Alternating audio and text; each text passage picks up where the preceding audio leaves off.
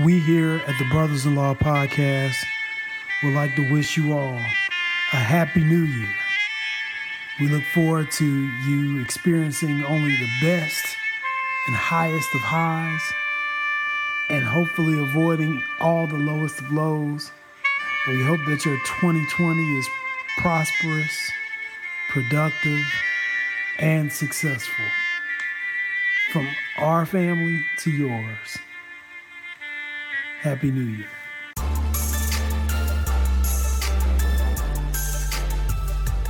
Hey, what's going on, everybody? As always, this is your boy Jesse McCoy, and I am joined, as always, by the world's foremost leading legal humorist, Sean Carter. How are you doing? Man, I am doing well. I'm a little humbled to be on the line with you because you're doing some real stuff out here trying to help the people. I'm just writing Facebook posts. So go ahead and tell us about how you are changing the world. And literally, because we got a big problem here with this public housing. Absolutely. So for those of you who may not know, I've been engaged in doing litigation in the housing arena for at least 7 of the 11 years I've been practicing law. And part of that was that I've got into the game kind of representing people who are being terminated from public housing. It's one of those areas where there aren't a lot of attorneys who really address it because public housing tenants typically don't have money to be able to afford an attorney. But just because of my own personal upbringing and because the people who live in public housing largely look like me, I always wanted to make myself available as a resource, be it when I was a private when I was a private attorney or when I was working for legal aid or whatever the case may be. And what I started realizing in all of the cases that I was representing people on is there were some downright deplorable conditions that were going on in a variety of the housing authority communities in my county. But this all came to a head right after Thanksgiving. So there were 3 infant deaths in our biggest public housing community, which is called McDougal Terrace, or what people from Durham call the MAC. And so in McDougal Terrace, there are 3 children that died, all in the span of roughly about 1 month. And, children just don't tend to drop dead out of nowhere. Right. So people, started talking about how they've been complaining to the housing authority about, smelling gas or feeling sick and nauseous and going to the hospital. And somebody, went to the hospital and actually got tested for carbon monoxide, and the test came back positive. So what happened was they presented this information to the housing authority. Of course, the property managers didn't really do anything about it. And then more and more people started testing positive for carbon monoxide. So that prompted the CEO of the housing authority to team up with the fire department to go in and inspect just a small sample size of the units where these complaints had been coming from. And they did carbon monoxide detection, found out all of those units had elevated levels of carbon monoxide. And so they issued a voluntary evacuation for residents in those units. Okay. Those residents evacuated. Since that time, they have finished and completed their search of all of the units and testing for carbon monoxide in all the units. And what we've come to realize is apparently 61% of the units that they tested had elevated levels of carbon monoxide. So for the people who were living there, 61% of you guys were getting gassed. And what I'll say is it presents a unique issue and challenge. So Durham, much like a lot of affluent black cities in the South, have this battle with gentrification going on. And these public housing communities really make up the bedrock of a lot of the black community, or at least what's left of the black community, because these were the places that people were driven into in the 50s and 60s during urban renewal, when they were told to give up their house to the city and the city would rebuild for them once they finished making improvements, and people never got their stuff back. So they drove them into public housing, and these places have been there. But these public housing facilities are oftentimes located on prime real estate. And what I mean by that is in Durham, if you go downtown in 2020 looks vastly different from the downtown I grew up in. When I grew up Absolutely. here, downtown was where you paid your water bill and got out of there o'clock so you didn't get robbed. Right. Now downtown is chic. They have art shows and hotels and multi-million dollar mansions and stuff that Absolutely. people would never imagine. But it's starting to spread out beyond downtown. The next closest public housing community that they haven't already started doing work in for the construction was McDougal Terrace. It's 300 families, approximately 350 units. And with that, this is kind of the fall one of public housing in Durham County, because if these people aren't allowed to go back into the property, then that place is going to be condemned. It's over. Right. And on top of that, once the reporters came and got involved, they started doing all kinds of freedom of information requests. And now we're finding out that the DHA CEO and the board and the city council were aware that no public housing community in Durham County has passed an inspection in the past years. And when I say hasn't passed, I know some of you all, if you were like me, when you were in school, you just wanted to get a 70, right? Like passing for most of the inspections is 65, right? We were averaging 31. And you can almost see how this all plays out in the sense that, there are wealthier constituents and maybe even themselves who would like to invest in, a prime real estate. If you can get the public housing shut down, because I don't know, maybe it's unsafe. You ship all these people out, and now you have prime real estate right next to the new arena, et cetera, and now you're set, right? And so it's like there's no one has an incentive to keep these projects going, particularly in that gentrification situation. But we've seen this all over the country, and there have been maybe some good reasons why public housing, these large scale, like 300, Cabrini Green 1,000, right, unit facilities, some of the problems that have been, reported there. Most cities are going away from that. They're moving to sort of more of a Section 8 model. What are they planning on doing with these 300 families that now can't go back to their, or at least 180 of them, can't go back to their apartments? Lots of them. So right now they got them in the Syndicate America or Syndicate America or something like that, right? But they're not going to do that forever. These families have been displaced. They've been placed at extended stay hotels all throughout the county. And you got to think about the degree of disruption this is. So most people who lived in McDougal Terrace lived there because it was downtown near a bus line. Right. They don't have transportation. So people are out in the boonies at this point. They have no way of getting back and forth. For those people who do work, they can't get to work. For people who have kids who are in school, they've had to go and reroute the entire school system's transportation grid in order to ensure under our state law that they get those kids to school. You also have to think about little things that we take for granted, like food. Right. You can't just get on the bus and go to the grocery store anymore. You don't live near a grocery store, or you might not be aware of the area you're in. Right. So it's just trying to get people fed, and we've had some really good restaurants in the area that have stepped up and emphasized their position in the community by providing hot meals to families all throughout the county. I'm told that the governor has gotten involved and sent some emergency management teams in to try to address it, similar to how they would address hurricane relief efforts. But the thing about it is the explanation that keeps coming from the housing authority is, well, we're going to need another week. We got to do this. We got to do that. And, we have to remember that the carbon monoxide is only the most recent habitability concern that has brought about the media. And all so you're telling me that this wasn't a place of safety, security, and just a oasis before? Is that what you're trying to tell me? Well, I'll say it like this. 2 weeks before the first infant death, there was a sewage line leakage throughout the community that the kids were playing in. So that's mild. We've also seen, of course, rats, roaches. We've also seen upstairs tubs that are actually sinking in through the downstairs floor. So people getting food out of the refrigerator are afraid that their tubs are going to fall on kids. We've seen rampant growth of mold.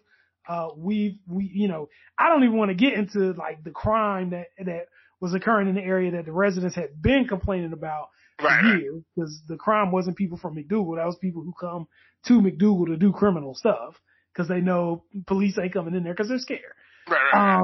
So it's just so many, this is years and years and years of mismanagement. And the only reason why I got brought into this situation outside of my experience, is because I wanted to educate the community about how they can best advocate for themselves. When you go over now, I've been doing community service stuff in McDougal for years.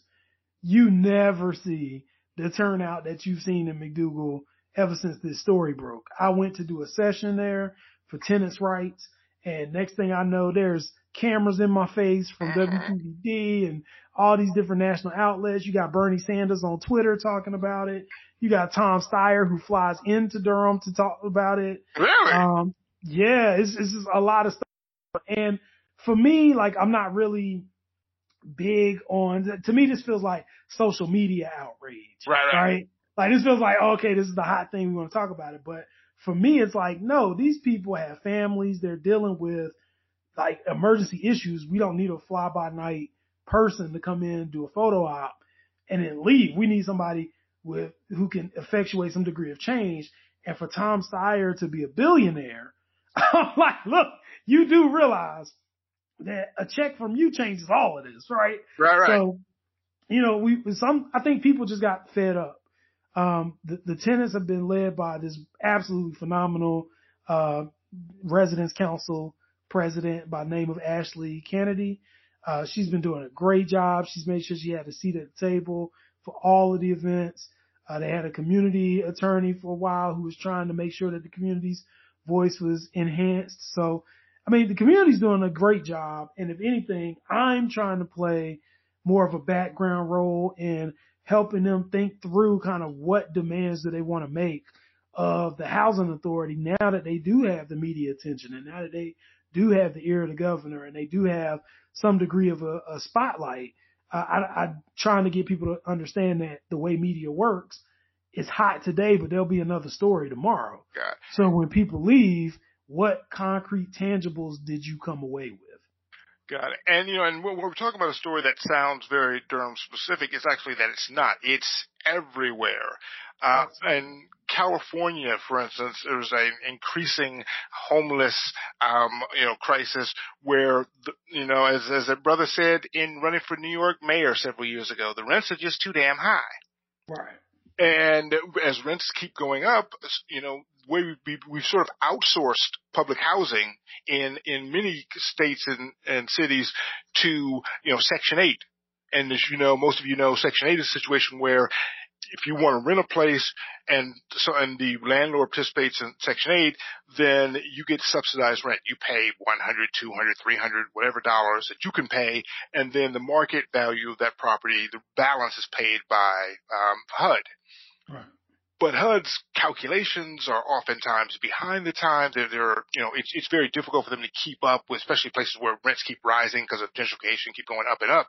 And so eventually landlords figure, hey, I can rent this for way more than HUD will give me on reimbursement. And so we're losing more and more Section 8 housing, which then creates a problem. And even if we did keep the same amount of Section 8 housing, there's a 4-year usually waiting period to get the Section 8 housing. Absolutely. So if you become homeless tomorrow, no one, for instance, can plan and say, I think I'm going to be homeless in 4 years from now. Let me go ahead and get my paperwork in. Right. Right. And so we're just having this glut of people, and I saw it in California, people living out of their cars. It's a nationwide issue, and it's only getting worse. And so this is going to be something we're going to be hearing more and more about it. Hopefully the people of Durham will get and the tenants actually, because it's going to be, the people who really can move this forward, but hopefully they'll move it forward to a point where it'll serve as a model for other places, so that we don't see this repeating, especially, it's horrible, an infant death, right, for something like carbon monoxide poisoning. That's horrible. Absolutely. Absolutely. And one of the things that I want people to understand, well, two things I want people to understand. So one of the big concerns that I hear every time I do attendance rights session is, well, where's HUD? Where's HUD? HUD is supposed to provide the financing and oversight to the housing authorities. And people have been complaining to HUD for years. But, I don't know if you all have seen HUD's leadership right now, but they're busy campaigning. So, this isn't really a priority for HUD. In every news story you read about this, they say HUD cannot be reached for comment. I cannot believe you tell me that Uncle Ben Carson is not ready and on the job. Come on, Uncle Ben. At least he's coming with some rice or something, right? Nah. He's not doing anything. He's not answering phone calls. He's not answering FOIA requests. So that's one aspect of it. HUD is not on their job and doing what it's supposed to do. The second part of this is, when I have a very unique perspective, being the person that has kind of walked in both realms, right? Okay. So when I talk to my friends who are, more affluent and work with me, or more educated and they've got all this stuff going on for themselves, they oftentimes ask me, well, why should I care about people in housing?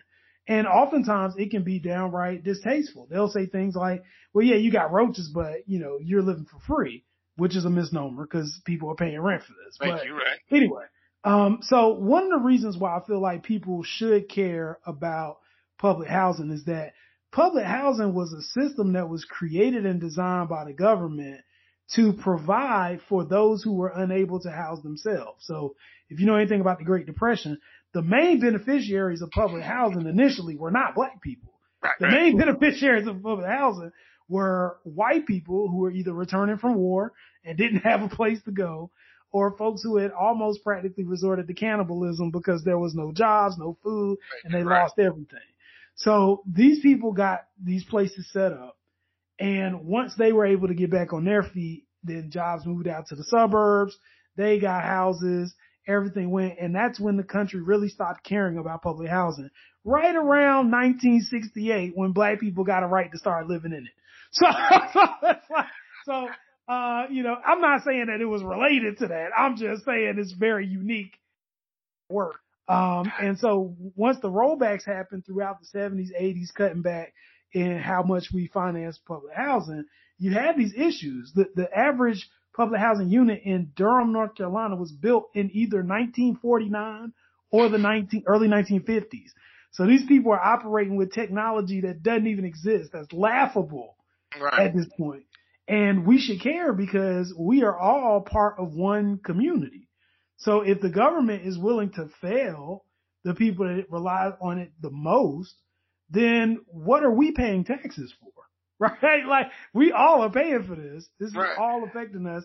And if the government can fail one demographic within our populace, it could affect all of us. Yeah, exactly. Although people, I guess, would say, no, they'll take care of me. And sadly, history probably proves them right.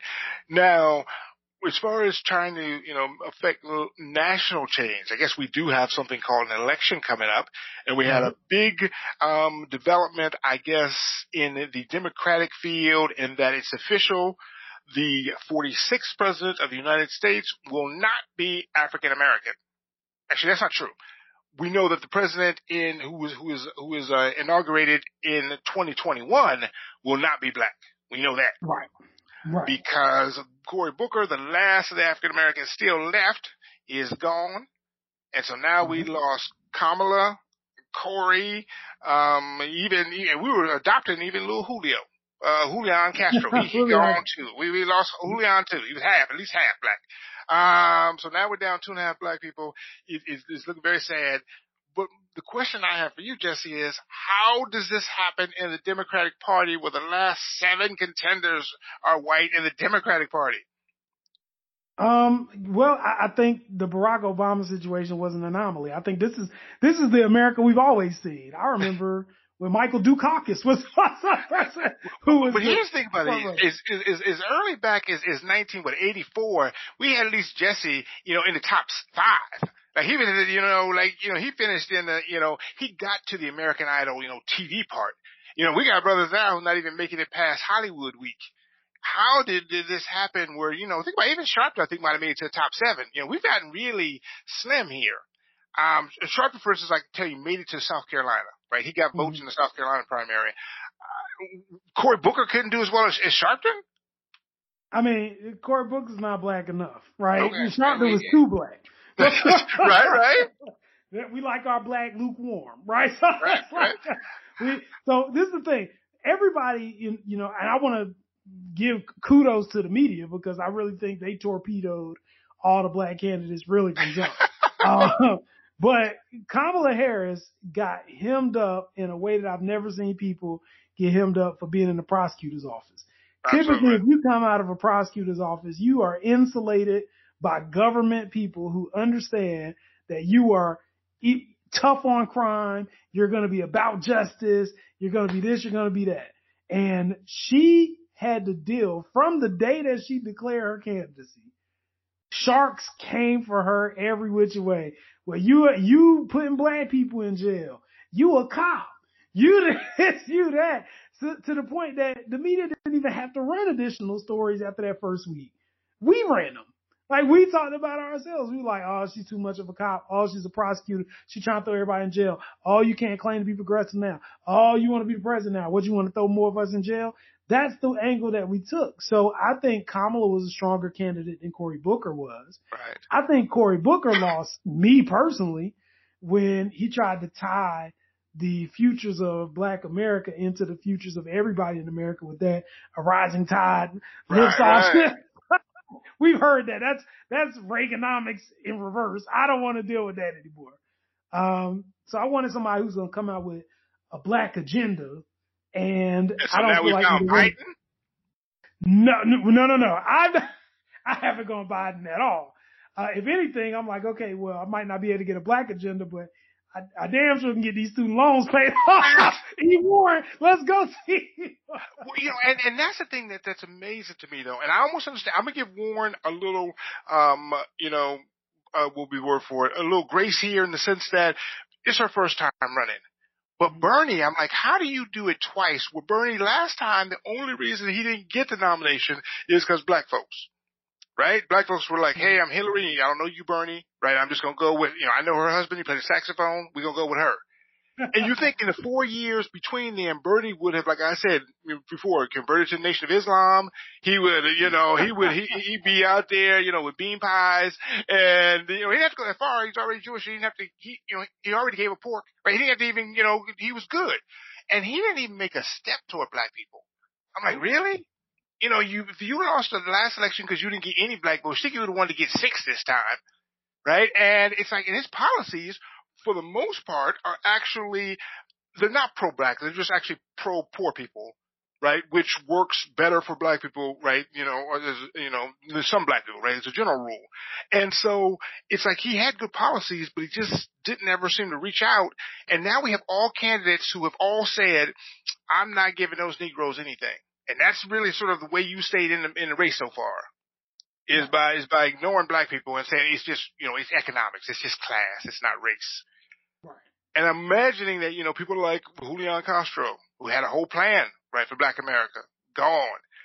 Kamala, who had a plan, tried to come up with a plan for black America, gone. Cory, who didn't have a plan for black America, but at least he had a plan for, his homie who got shot and, had poured liquor out for. And so at least he was going to try to hang out with Newark. But now we got a situation where we have 7 white candidates, all of whom have been clearly stated that, black people, you on your own. Right. And now we're going to choose between one of them. And currently we're choosing Biden. The Root did an interesting story today. When I say today, I mean January 14th, where, basically they kind of came after Biden. And then I looked at the comments, and black people had some interesting reasons as to why we're supporting Biden. I was impressed because none of us are stupid. At least in the comments I saw, no one was saying, oh, Biden has it in, his best interest is for black people. Biden loved black people, right? It was more like Biden is most likely to win. And we really just need to get rid of Trump. I mean, so the way I feel about it is I feel like if we vote for whoever wins the Democratic nomination, right, and they can win. Right. Like, I think people have a certain degree of comfort when they know that a white man is in charge, unfortunately. And I feel like, people don't want to give the white woman a chance. Right, definitely And don't. if it comes down to white men, it's going to be down to Bernie Sanders or Biden, and people aren't willing to be as radical as Bernie Sanders. They think Biden, I think Biden looks like the presidents of old, right? Well, So well, like, there's definitely that, but part of it, and I gotta tell you, I don't know, I've been like you, where like, come on, people, electable is what we make it. right. But we're not going to convince these white people. But here's the thing that's kind of interesting, though, is that there might be something to it because, and who taught me this is Trump. Trump is terrified of Biden. Hmm. He is trying to take him out so much. Think about it. He's committing impeachable offenses, not to try to get dirt on Buttigieg.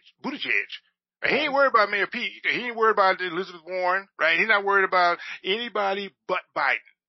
Right. And something lets me know, he's got his racist radar. He got some good, racist radar, right? He's on point. And he seems to understand, what's in the heart of some of these white people. And Trump, I think, gets it that, the people who voted for him last time might not have been so excited about him, but they wanted a white man in office. An old white man, one they used to, right? And so he's trying to keep the Democrats from having that. Right. Well, And so maybe, they're going to be right. But we're certainly not going to get a lot of progress. Well, I'll say this. I think if Joe Biden can learn how to not put his foot in his mouth every 2 seconds when it comes that's to regulation, and I don't know, like at this point, when somebody makes a mistake, you got all kinds of professionals. I don't know, for people who might not be familiar with how campaigns work, it's not just you. Right? You got professionals who are writing speeches for you, people who are sitting here giving you bullet points that you need to talk about and trying to keep you on message. That is the theme for your campaign. Stay on message, right? The fact that he wings it and he goes in a different direction that always ends up with his foot in his mouth is problematic to me. Like the first time it's like, okay, maybe he's nervous. All right. But when it happens every single time, it's like, no, these are dog whistles. Like at some point, you trying to let the people that you want to vote for you, those folks who will ordinarily be voting for Trump, let them know, I see you, right? Absolutely. And I'm throwing this out there so you will love me and come over to my side and vote for me. I'm not going to be crazy like Trump. Absolutely. But I'm still going to make sure your interests are protected. There you go, right? I'll make sure, that you're union blue collar, we still can keep the blacks out the union for you. We still can handle all that for you. And the thing about it is also, gonna make sure, we protect, all the stuff that, has been protected for you before. It's horrible. But I can see, the strategy. I think black people are, and always so, we're very pragmatic people. And for good reason, right? It's not like, you can get in a lot of trouble with a black person being particularly optimistic, right? And a risk taker, right? And so I don't know about you, but I growing up, I was always taught, what you need to get? You need to get you a good job with benefits. Right. Right? What do you think would happen when I told my parents I was going to leave my good job with benefits and a title and all that and go tell jokes to lawyers? They were like, hey, you do it, Sean. You can do it. No, they were black parents. I mean, they were like, hey, what's wrong with you? You crazy? Right? It's like, and I'm not mad at them. I got it. It's like we fought so hard to get to these positions, right? That, to get to the status quo or, just, lower and middle class jobs that, the idea that you want to, stay here for a while. And so pretty much, we're going to be, a little more conservative in this regard. Now, you and I might have some interesting opportunities coming up as far as your boy, Andrew Gillum. Absolutely. The rumor is that he is being vetted or at least looked into for possible vice presidency, or I should say running mate status. Absolutely. For Elizabeth Warren. So that's exciting. And then and Elizabeth Warren's going to need it. I think everyone understands that they got to get black people out to the polls. Absolutely. They figure Biden probably figures he can do it himself, right? Because he's got, Obama come out there for him, right? And, and pretend to be his VP, right? For a little while. Now Mayor Pete, interestingly enough, and he's had his problems. Think about it, Mayor Pete's having problems with Michael Harriot, right? He can't even get past the root, right? Nevertheless, you're a black voter, right? But but Mayor Pete actually the other day pulled one and got my boy, my law school roommate Anthony Brown, to endorse him, the a representative of the former lieutenant governor. So he used to be Michael Steele, right? Before after Michael Steele, Michael Steele Part 2. He was lieutenant governor of Maryland. Was probably the biggest endorsement that Buttigieg has been able to get so far.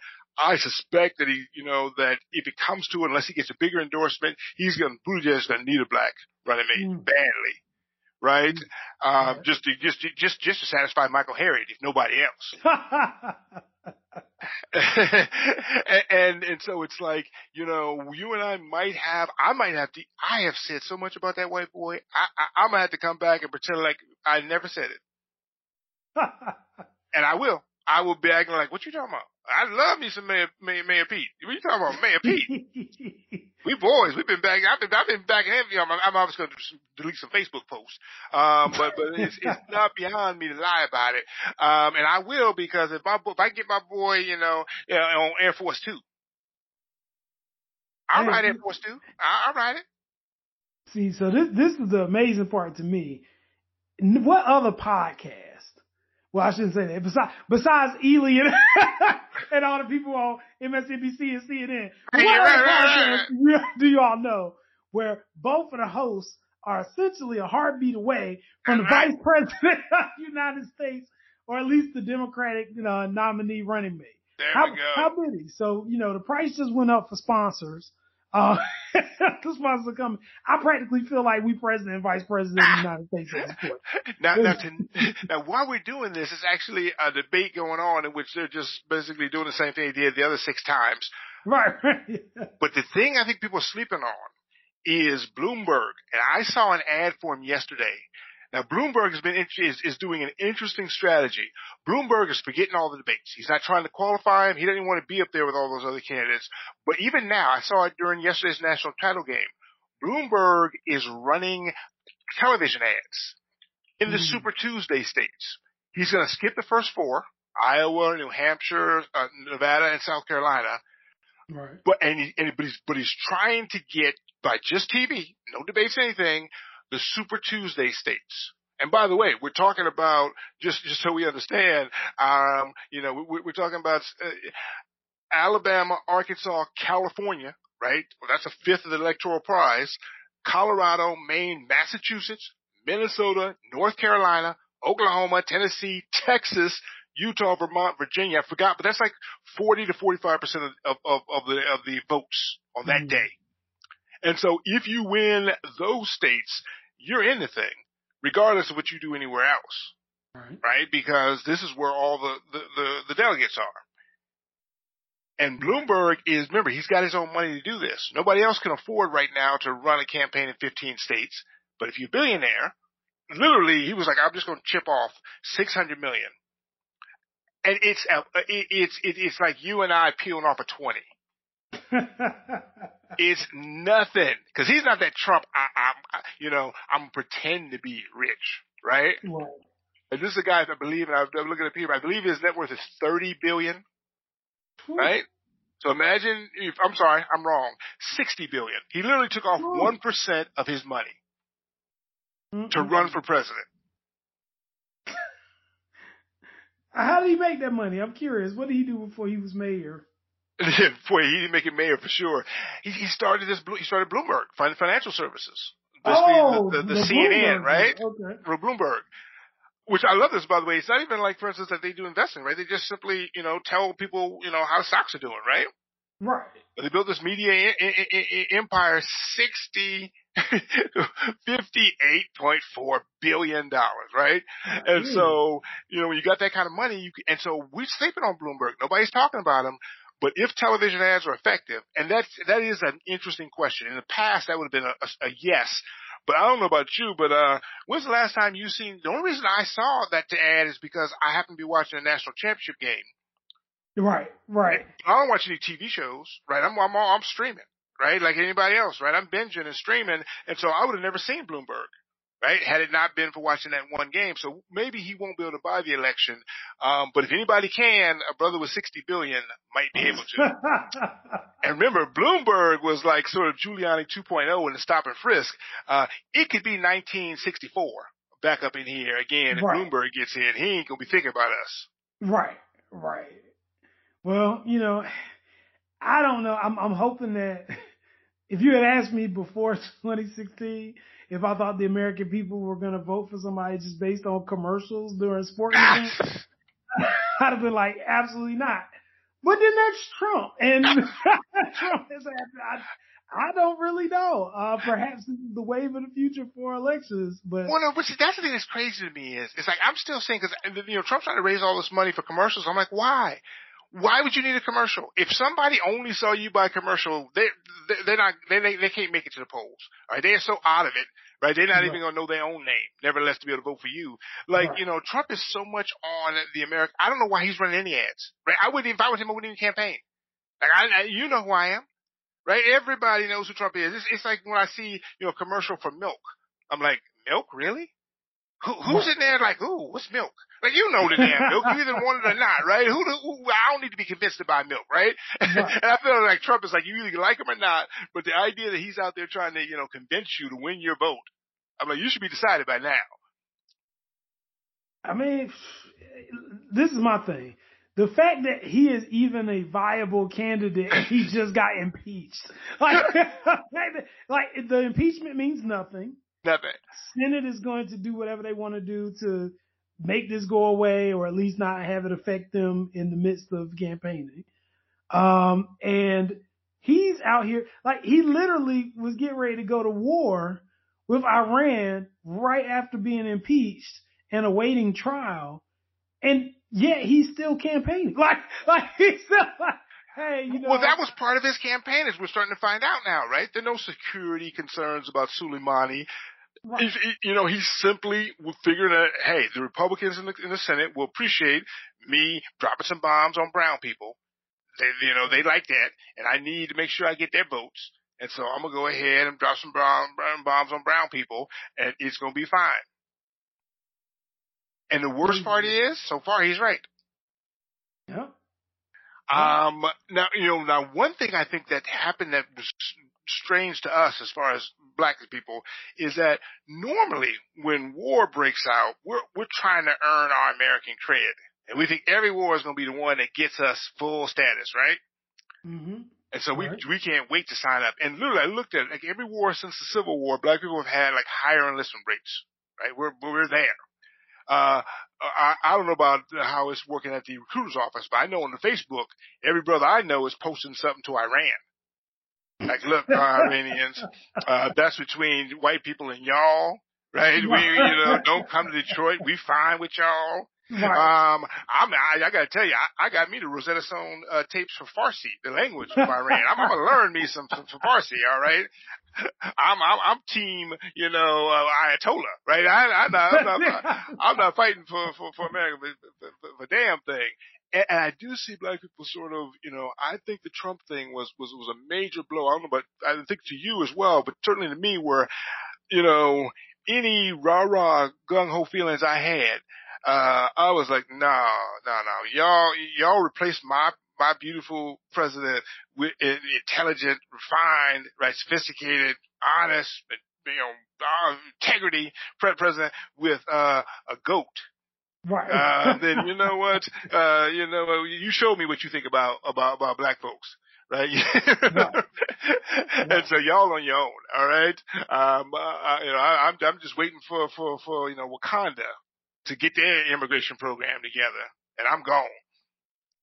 Well, these are some things that I noticed about this whole Iran situation. Mm-hmm. I think first off, it is unheard of to me to hear about an actual foreign diplomat, like somebody who's actually somebody in the government. To get this isn't just like a murder. This is assassination. I can't imagine. Could you imagine the somebody from the Department of Defense, the Secretary of Defense, getting murdered in a neutral third party country? It would be like somebody taking out Rumsfeld or Powell, right? And by the way, Right. I love the fact that if they had done it to us, it's on. It's World War III. Oh yes, they getting bombed tonight. Right. But this got orchestrated, and this happened. I told him makes his statement. After he makes his statement, they had the funeral, and the funeral procession is 1 million people, the whole country Right. comes out in support of this guy. Then they say, we're going to fight back. They sent 18 missiles to a United States base in Iraq, called in advance to let them know that the missiles are coming. So the place could be empty. And it just seems like it was all for show. The other thing is when Donald Trump, as soon as the report came out that Suleiman was killed, Donald Trump had the unmitigated gall, the audacity to tweet an American flag as if he took a poll and we all supported this measure. So he tweets the American flag like he's proud of this. We sit here trying to figure out what's going on. Then he tells us this lie about, well, he was getting ready to do some real bad stuff to a whole bunch of people. So then you get the information. No real bad stuff. There are no plans of what he was going to do.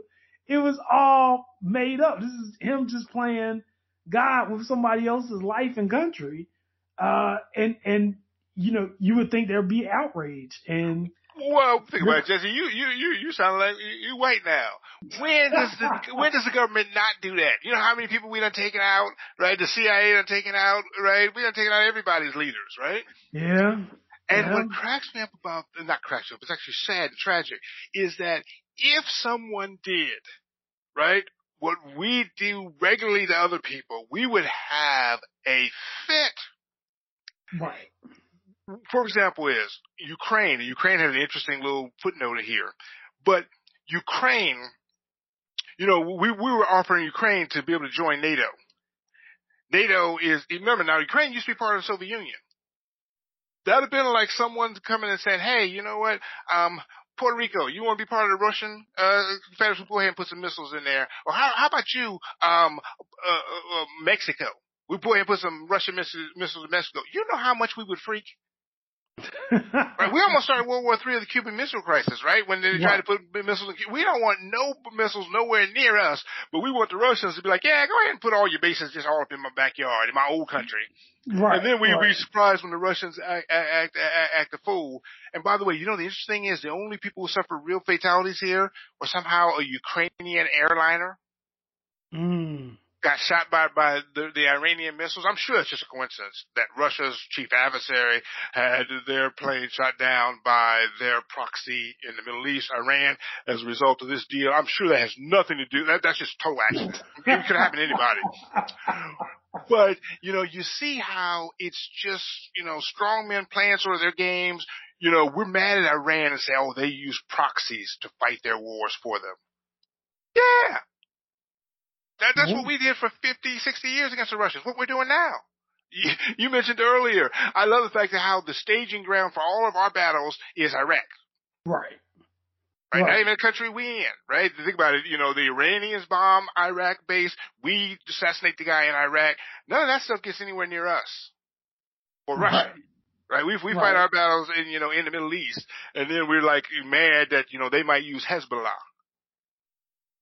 Right, and then Iraq is like, can y'all please leave our country? Because every time y'all come over, y'all be messing up. We like that cousin that just got out of jail that's staying with you till he get back on his feet. Right. Oh, I love this though, because they said to us, we brought democracy there, so they voted for us to leave, and we said, nah, bruh. Nah, man. You gonna eat that? Man, I tell you, man, man, we are like, some brother, like, we almost like, we like the person, we the jail brother who came back, and now you want him to go, and he won't go nowhere. It's my cell. and sit down when you pee. I know, we're ridiculous. Now, as we move a little closer back to the U.S., but still up over in Europe, we got to talk about Megxit, or the soon-to-be departure from the EU, not of England from the EU, or not of Scotland from the United Kingdom, but Meghan and Harry are getting the hell out of the monarchy. Meghan Markle, aka Megan the Stallion, is running quickly.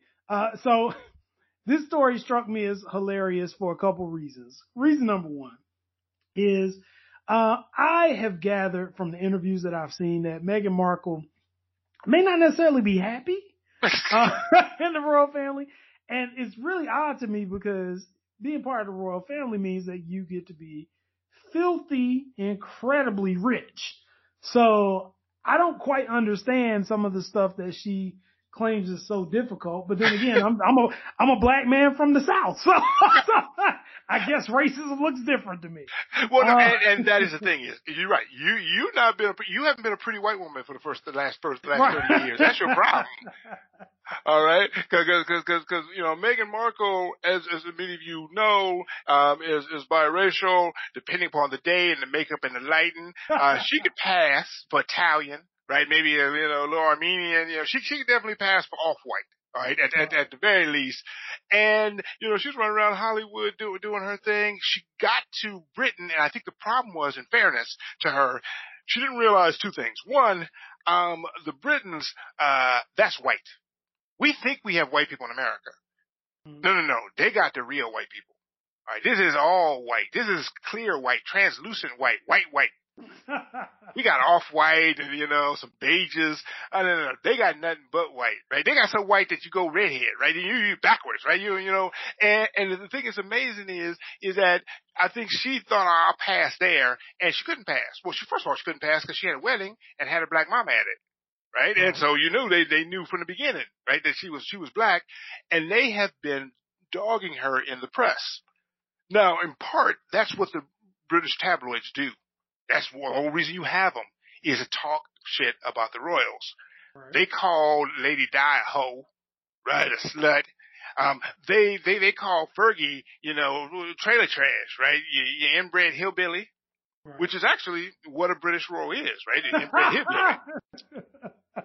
But they were mad, so they were going to talk about her black ass. But here's the difference is that, remember, you have Meghan, who's married to younger brother Prince Harry, and then you have Kate Middleton, who is married to older brother William.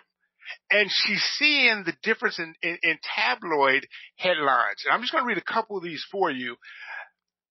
The Daily Mail,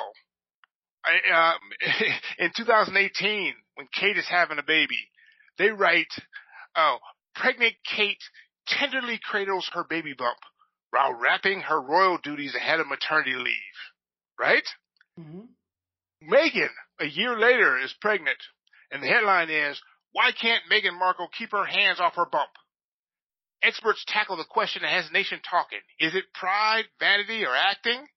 Now, it was cradling when it was Kate, but now it's horrible. This is my favorite one, though. This would crack me up.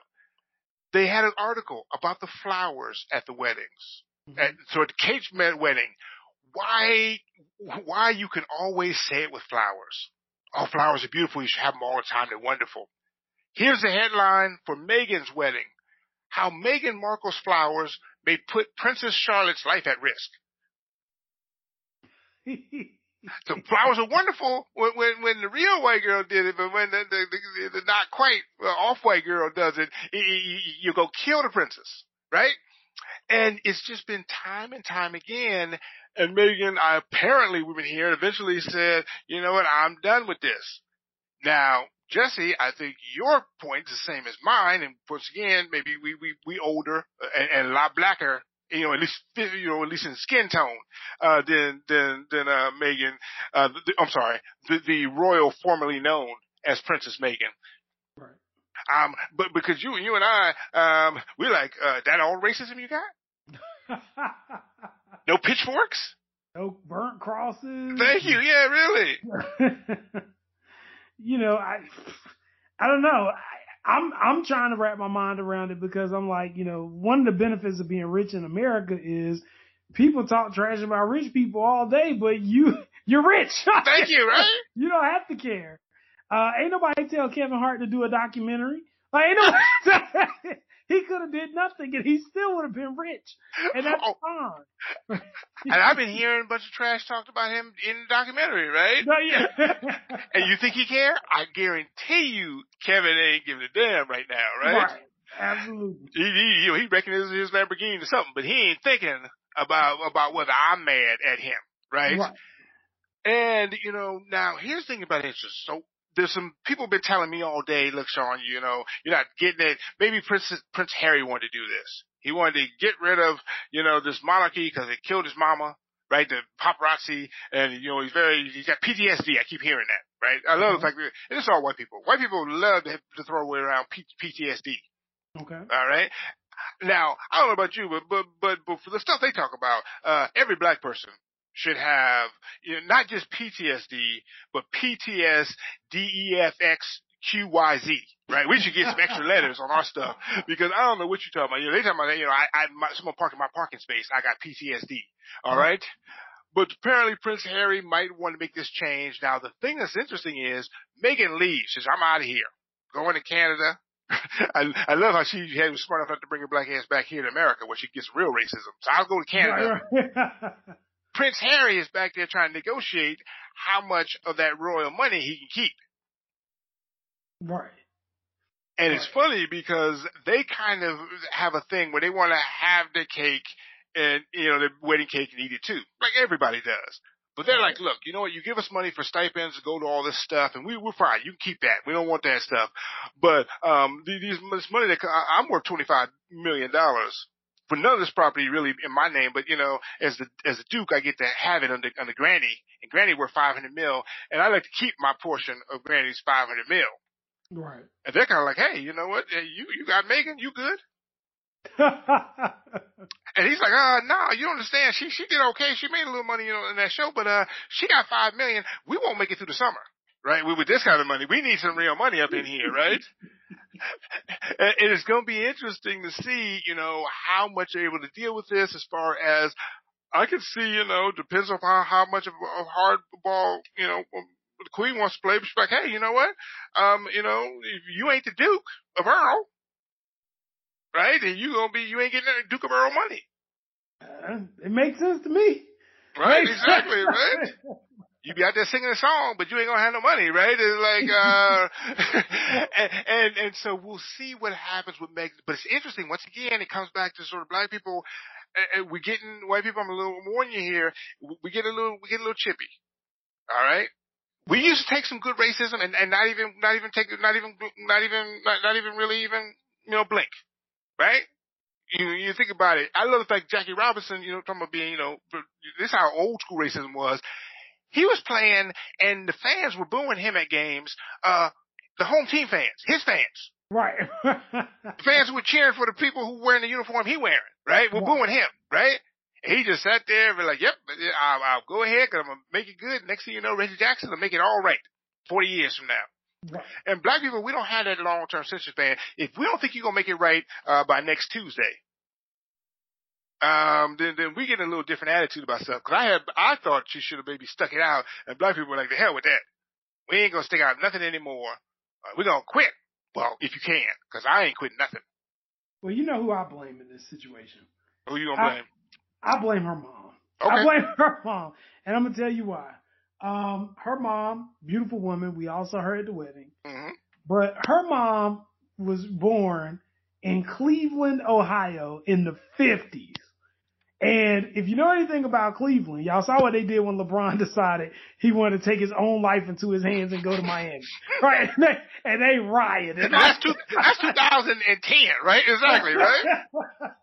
That's 2010. The racism in Cleveland is very deep. So if her mom left Cleveland to go to Hollywood, right? Mm-hmm. You knew what was going on. You know about racism. Absolutely. You're supposed to teach your daughter how this is going to work. You're supposed to give her tools to be able to defend against it. But the main reason why people rail against racism so hard is because most of us don't have any option but to deal with it. Right, like, right. Your boss is racist. What you gonna do? Quit? Right? Like, right. You still got bills. the person who drives your bus is racist. Like everybody is gonna be racist. So if Right. we just got mad and shut down because there was some racism involved, then we wouldn't get anything done. It's levels to this. In the South, we have learned this. There are levels. There are some people who are racist to the point that they're gonna be playing dress up at nighttime and burning crosses in the yard, Right. right? There are other people who still do that, but then they put on a police badge in the daytime and they go to work, right? so what we want to do is we want to make sure that we're not having a mental breakdown when somebody says something racist Right. just because it's in a newspaper.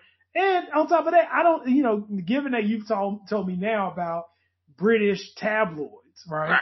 I don't even know if I can just unilaterally say it's racist. I feel like, yeah, it's a twinge of racism in there, but if they talk about royals anyway, like Diana wasn't black. They talked about her like a dog. Fergie ain't black.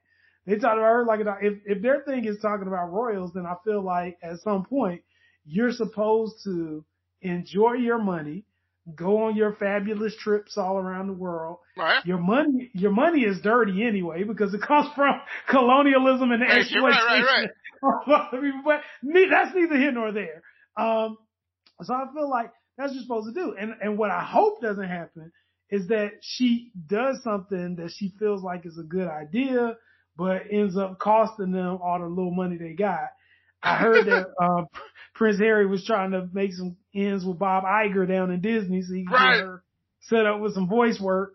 But I don't know. And I can see Megan's point because, as somebody who has been raised by black women, been around black women, love black women my entire life, I feel like Megan had this thing decided 8 months ago, right? Okay, in the Black Woman Act, typically she done made her decision up 12 months ago. Right. I agree.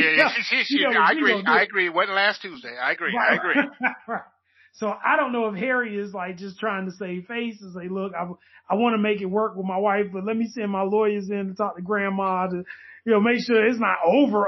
Like it's just me, I'm going to go parlay in Canada for a little bit, but keep the money flowing in. And I feel like you don't have the power to do that. This is grandma's money. A warning for white men out there.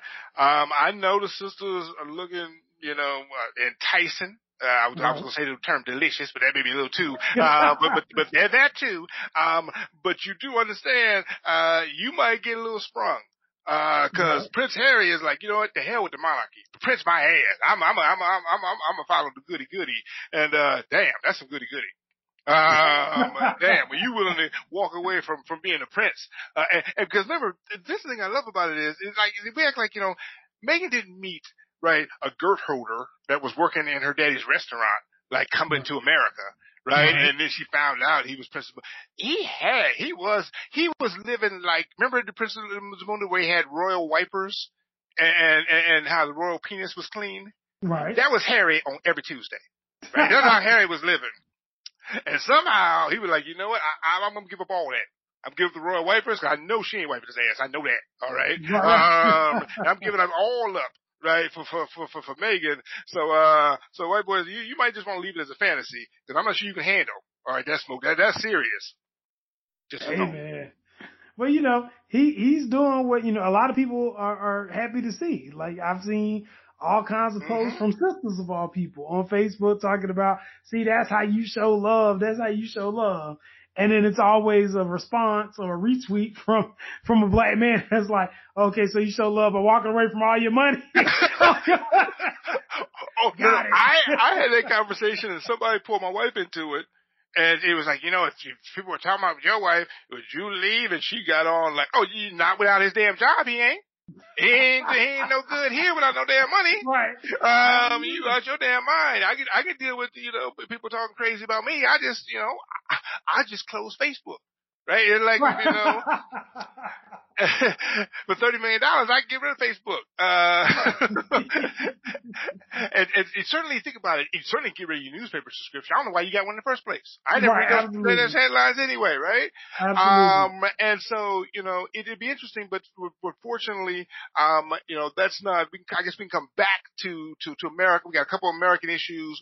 One, we got to deal with, and this is going to be something I think that's going to be promising, a good news, feel good story. The town of Evanston, Illinois, is the first town to officially set up reparations for black folks. Yay! Woo! Evanston. One down, 20,000 towns to go. All right, we're making progress. And Evanston has decided that what they're doing is they're siphoning off the weed money. Okay. In January, marijuana became legal in Illinois, right? So all the states, so Evanston is levying an additional 3% tax for all of its weed distributors. And now they think they're going to bring in anywhere between $500,000 and $750,000 a year.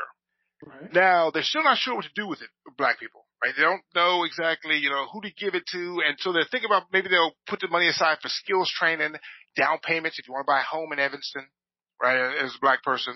But I got to tell you why I think it's promising. And we got to push for this as black people. I think, matter of fact, we should maybe push one of the 7 candidates left.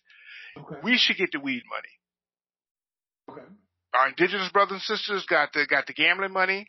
We should get the weed money. All right. First of all, we done all went to jail for selling it. All right. So we certainly should be getting some of that back. We done earned it, right? We were the first dispensaries, right? Pookie and Ray Ray were the first dispensaries. Right.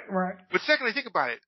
They're talking about 3% of the revenue of a weed is going to get them between $750,000. Mm-hmm. That means that there's $25 million of revenue there. Right. Black people should be getting the weed, the weed dispensaries, right? At least some affirmative action in them, right? Something, because that's where the money is. And here's the thing about it: that's all new tax money. They haven't figured out ways to squander that yet. Right. If you can get them when it's early, and this is what beautiful about it, they never even got that money before, so they won't miss it, right? Take 3% off, give it to us, and this should be the thing we may be pushing for, right? Forget white people paying us what you owe, old money. We'll take it out of the weed. Right. Give us the dispensaries or the taxes from both, hopefully, and we'll just take our weed money and be happy with it. And, by the way, our weed. We might want a little weed, too. Absolutely. I mean, look, at this point, it's good to see progress anywhere. Cause I'm still waiting on, thank you. Coates and all them to put together a package for Congress, and who knows when that's coming. Oh, man, you think about it. That's the crazy thing about it. We looked at Evanston, demographics. 65% whites town, they were middle class, fairly, well, not rich people, but certainly, at good median incomes. And 65% white people allowed their city council to do this. Because remember, if you do it in Detroit, that doesn't really help if black people are paying reparations to black people, right? You need some white people right out here, right? And so the nice thing about this is that there was a town, probably white town, that said, yeah, we're good with this, right? We'll give you, and then here's why. It's not new money. It's 3%. It's not their money. It's 3% of the weed money. Right. We got to get the weed money, people. That should be our whole thing. We'll figure out something that rhymes. All right. Crack is whack. No more for blacks. Weed is what we need. Yeah, freestyling, people, but you get it, right? And the other thing, I guess, in blackness is we could talk about, and certainly maybe for weed, because Lamar Jackson, I think, might have been on weed, during Saturday's game. We got to give our football predictions before we get out of here. We're down. We started last weekend with 3 of the 8 teams had black quarterbacks. I just knew we were going to have a black-on-black Super Bowl. We down to 1 black quarterback. Right. Well, Baltimore losing early really changed a lot for my bracket. I did not expect it. But I'll tell you this. There's the team that's going to win. There's a team that probably will win. And then there's the team that I want to win. Right? Okay. All right. So give me those. I think the team that's going to win is the San Francisco 49ers. Okay. Fair enough. I haven't seen anybody that's going to be capable of stopping them except Baltimore, and they're gone. So I think the 49ers got this in the bag. The team that should win are the Kansas City Chiefs. I don't know if you were paying attention to the game last week. I tuned in right before I got on the road to leave New Jersey. Okay. Tuned in to a game where I saw the Kansas City Chiefs were losing 24-0. right? First quarter. And I'm like, wow, I didn't know the Texans were that good. So I get on the road, I'm driving, I pull over the rest area in Maryland. And when I pull over, I glance at the TV and somehow the Kansas City Chiefs have scored 51 points and come back and won. And I'm thinking, hold up, this must be a new game. Like this can't be the same game I saw. And when I kept changing the channel and seeing that was actually what the score was, and I'm thinking to myself, wow, so you just got talent to be able to put up 51 points whenever you feel like it. You should win the Super Bowl. There we go. So that's that. And then there's the team that I want to win. And this is my secret crush team ever since my Panthers got eliminated. And shout out to Luke Kuechly, who just retired abruptly tonight. And I'm very sad about that. But let's be here nor there.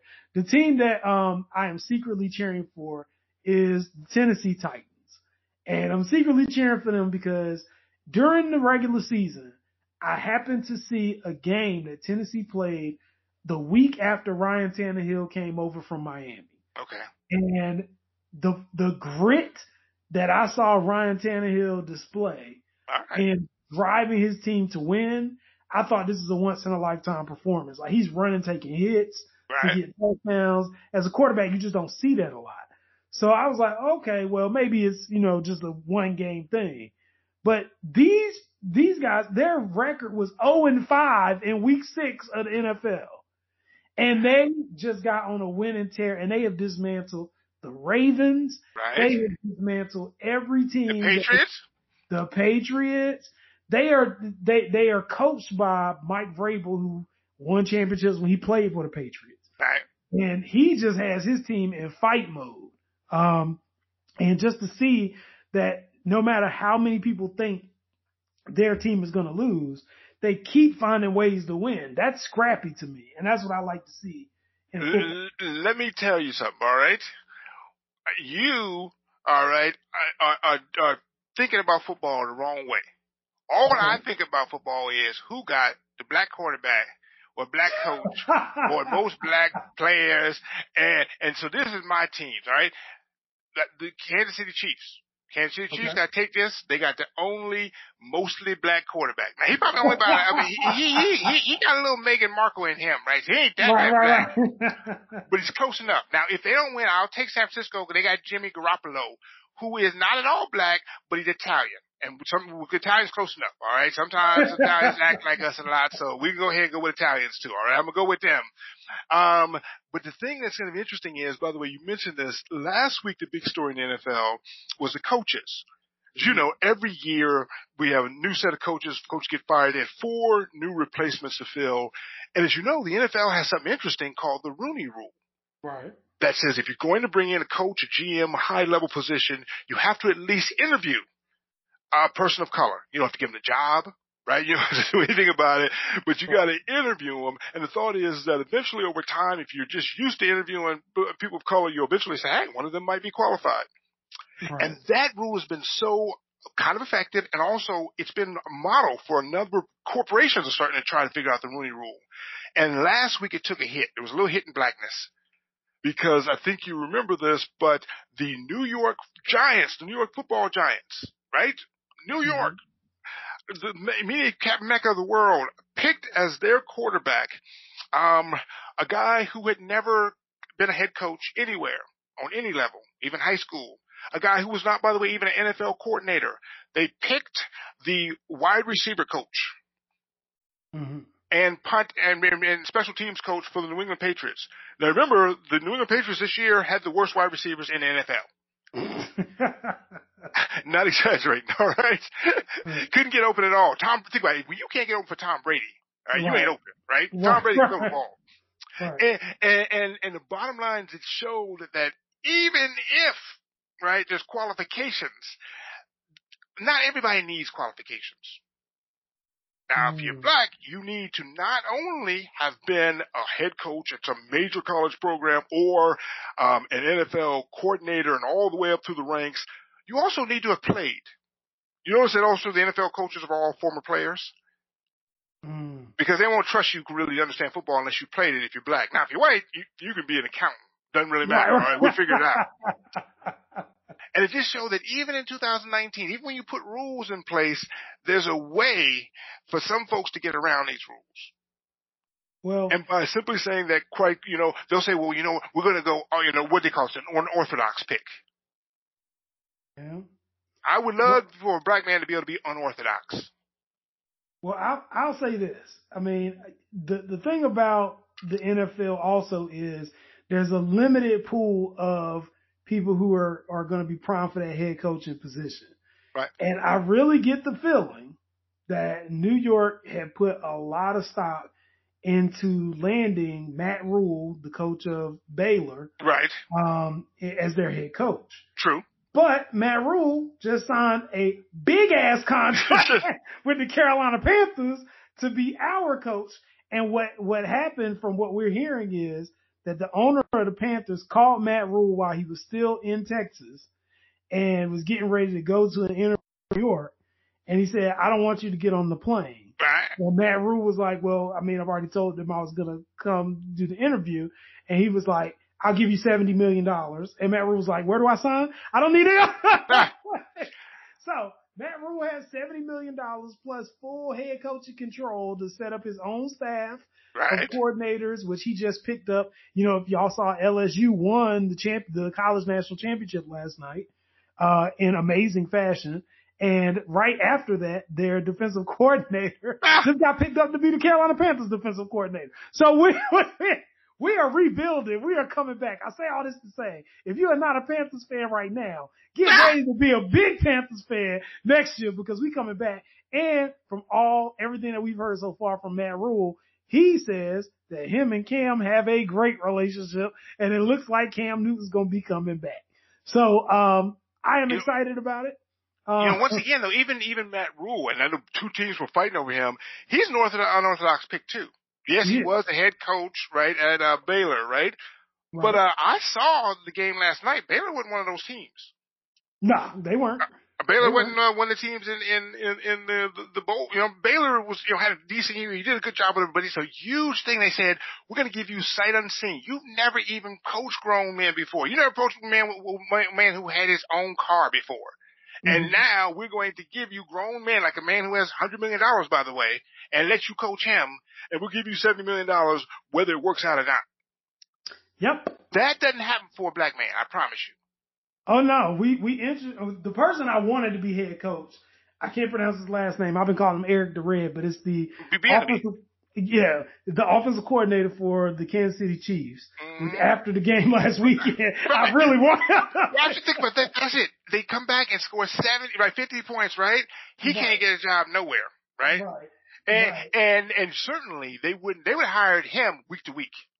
We're gonna pay you $400,000 a week, and we'll see you maybe we'll see you next week maybe. They would definitely had him on year to year. Certainly not $70 million. You realize what $70 million is? Not just life changing, it's generation changing. Nobody with your last name has to work ever again unless somebody developed a very serious crack addiction for a long time. Because it's hard to run through $70 million. You gotta work it. You gotta hire Rick James, right, to consultant to figure out how to blow through that kind of money. Or an MC Hammer. You gotta hire MC Hammer personally to come over and, figure out how to run through that kind of money. But most people, you could literally your entire lineal descendants forever. That's the kind of money that is, right?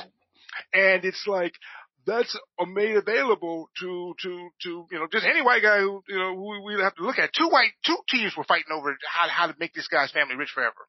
Right. And the brother who just led his team in the greatest comeback ever, he out there, getting a summer job. Right. I don't know why the Giants didn't pick him. I don't know why the Panthers didn't pick him. I got a clue. Well, you might be right. I can't say I'm not. But see, now I'm sworn to protect and defend Matt Rule now that he signed the contract. I know exactly. I gotta tell you, boy, good thing they didn't sign Trump. Your ass would be rooting for Trump, right? If you put on a Panther uniform. He can get his big ass in there.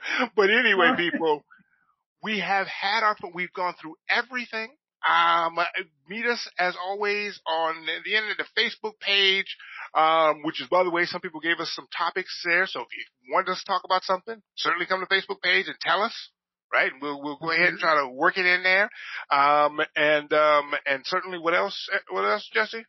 Well, I just want to make sure. So, Facebook page, if you're not already a part of it, is Brothers in Law. That's BRUTHASN,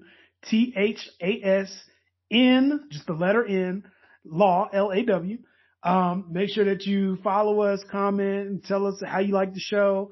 Make sure you're also still going to Apple and putting up your reviews and give us stars and tell people about us and share on Facebook or all other social media.